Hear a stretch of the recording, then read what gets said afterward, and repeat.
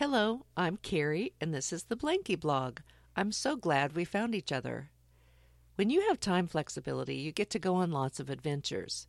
When my children asked me along on their school field trips, I often was able to go. I learned more about people than reptiles on this outing. The teachers read the list of groups for the middle school field trip to the zoo. I pulled my daughter Rebecca aside and whined, "Oh, no, I didn't want that girl in our group. She's a brat." "I know, Mom. So could you be extra nice to her?" Extra nice? To her? The sneer girl? Mom. I decided to treat her like someone who needs a hug. Wouldn't you know, I had several opportunities to get to know her. She was sarcastic and snide and moody and hissy, and she hung close to me. After 20 years, I still get choked up thinking about her. She thought the reptiles were disgusting. A lot of people think that, but she hated the amphibians and fish too. The elephants were obnoxious. The marsupials were ridiculous. What made this girl so angry? At lunch, she gave us a clue. She sniped at my daughter. "How nice for you that your mom is here. My dad would never be here." After lunch, I hung back from the group to ask her a question. "What did he say when you invited him?" "What?" Blank stare. "I mean, he might not invite himself. He might assume he would embarrass you." "What? No, he's cool. In fact, he's too cool for field trips." "Uh-huh. Yeah, unlike me, I guess." "My friends even tell me he's cool. I mean, when they see him." "Well, you know how you wonder if you're cool enough? Especially around certain people? You wonder if people want you around?" "Yeah." "Well, adults, especially parents, have those same doubts. I know I did. I asked Rebecca's permission before I agreed to come on this field trip. And this morning, I was a little bit nervous." "You? You're a grown-up. You're awesome. I mean, you're here." "Yes, but 12-year-olds can be a tough crowd." Then Rebecca told me to smile and be myself, and I'd be fine." "Your daughter told you that?" "Yep, she is totally cool." "Can you imagine how your dad might feel if you invited him?" "No." "Even if he couldn't do it, maybe you could do something else together." "I don't know. I don't actually live with my dad. I don't see him very much." "Oh, You know all those stories you're making up in your head, like he doesn't want to spend time with you?" "Yeah.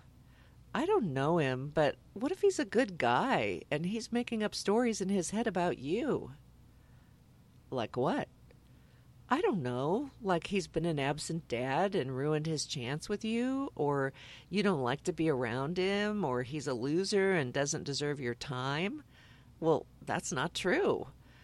But it would make him feel crappy. After that, at other events, I looked for him. He wasn't on the next field trip, but he showed up at parent-teacher conferences. She introduced me to him. She was smiling a little. She looked like a different person. And he looked like a regular guy, a regular dad. When I shook his hand, he might have wondered why this woman he'd never met was blinking back tears. I said, "You must be very proud of your daughter." He smiled. And that was it. I was proud of her. Imagine the courage it took for her to ignore her horrible made-up stories and invite him. She asked for what she needed. And at least this time, she got it. She got her dad. I've told you as much of the story as I know. I don't know if she took my coaching and framed her invitation with I statements, or if she had a hissy fit and just demanded he come no matter what. However it happened, it was a beginning. It's easier to see what other people need than what we need sometimes. If she would only. Why doesn't he see it? Easy for us to say. What kind of stories are you making up about someone's intentions with respect to you? Would you be willing to share your story at theblanky.blog?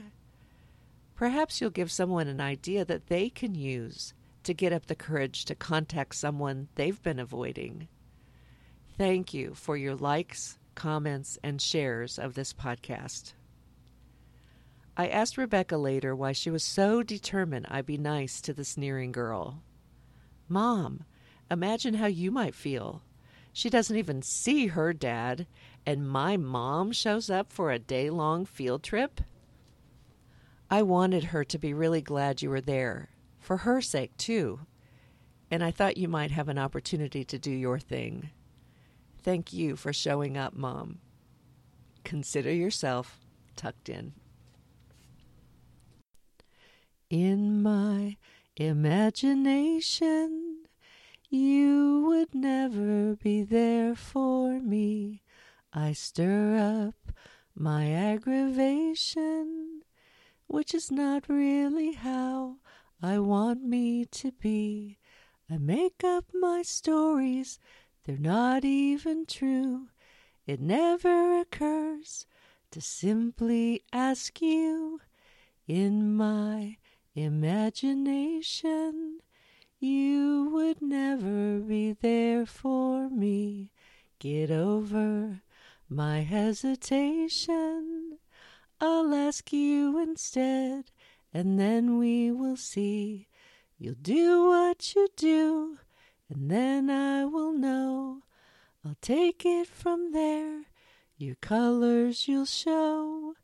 In my imagination, I wonder if you would be there for me.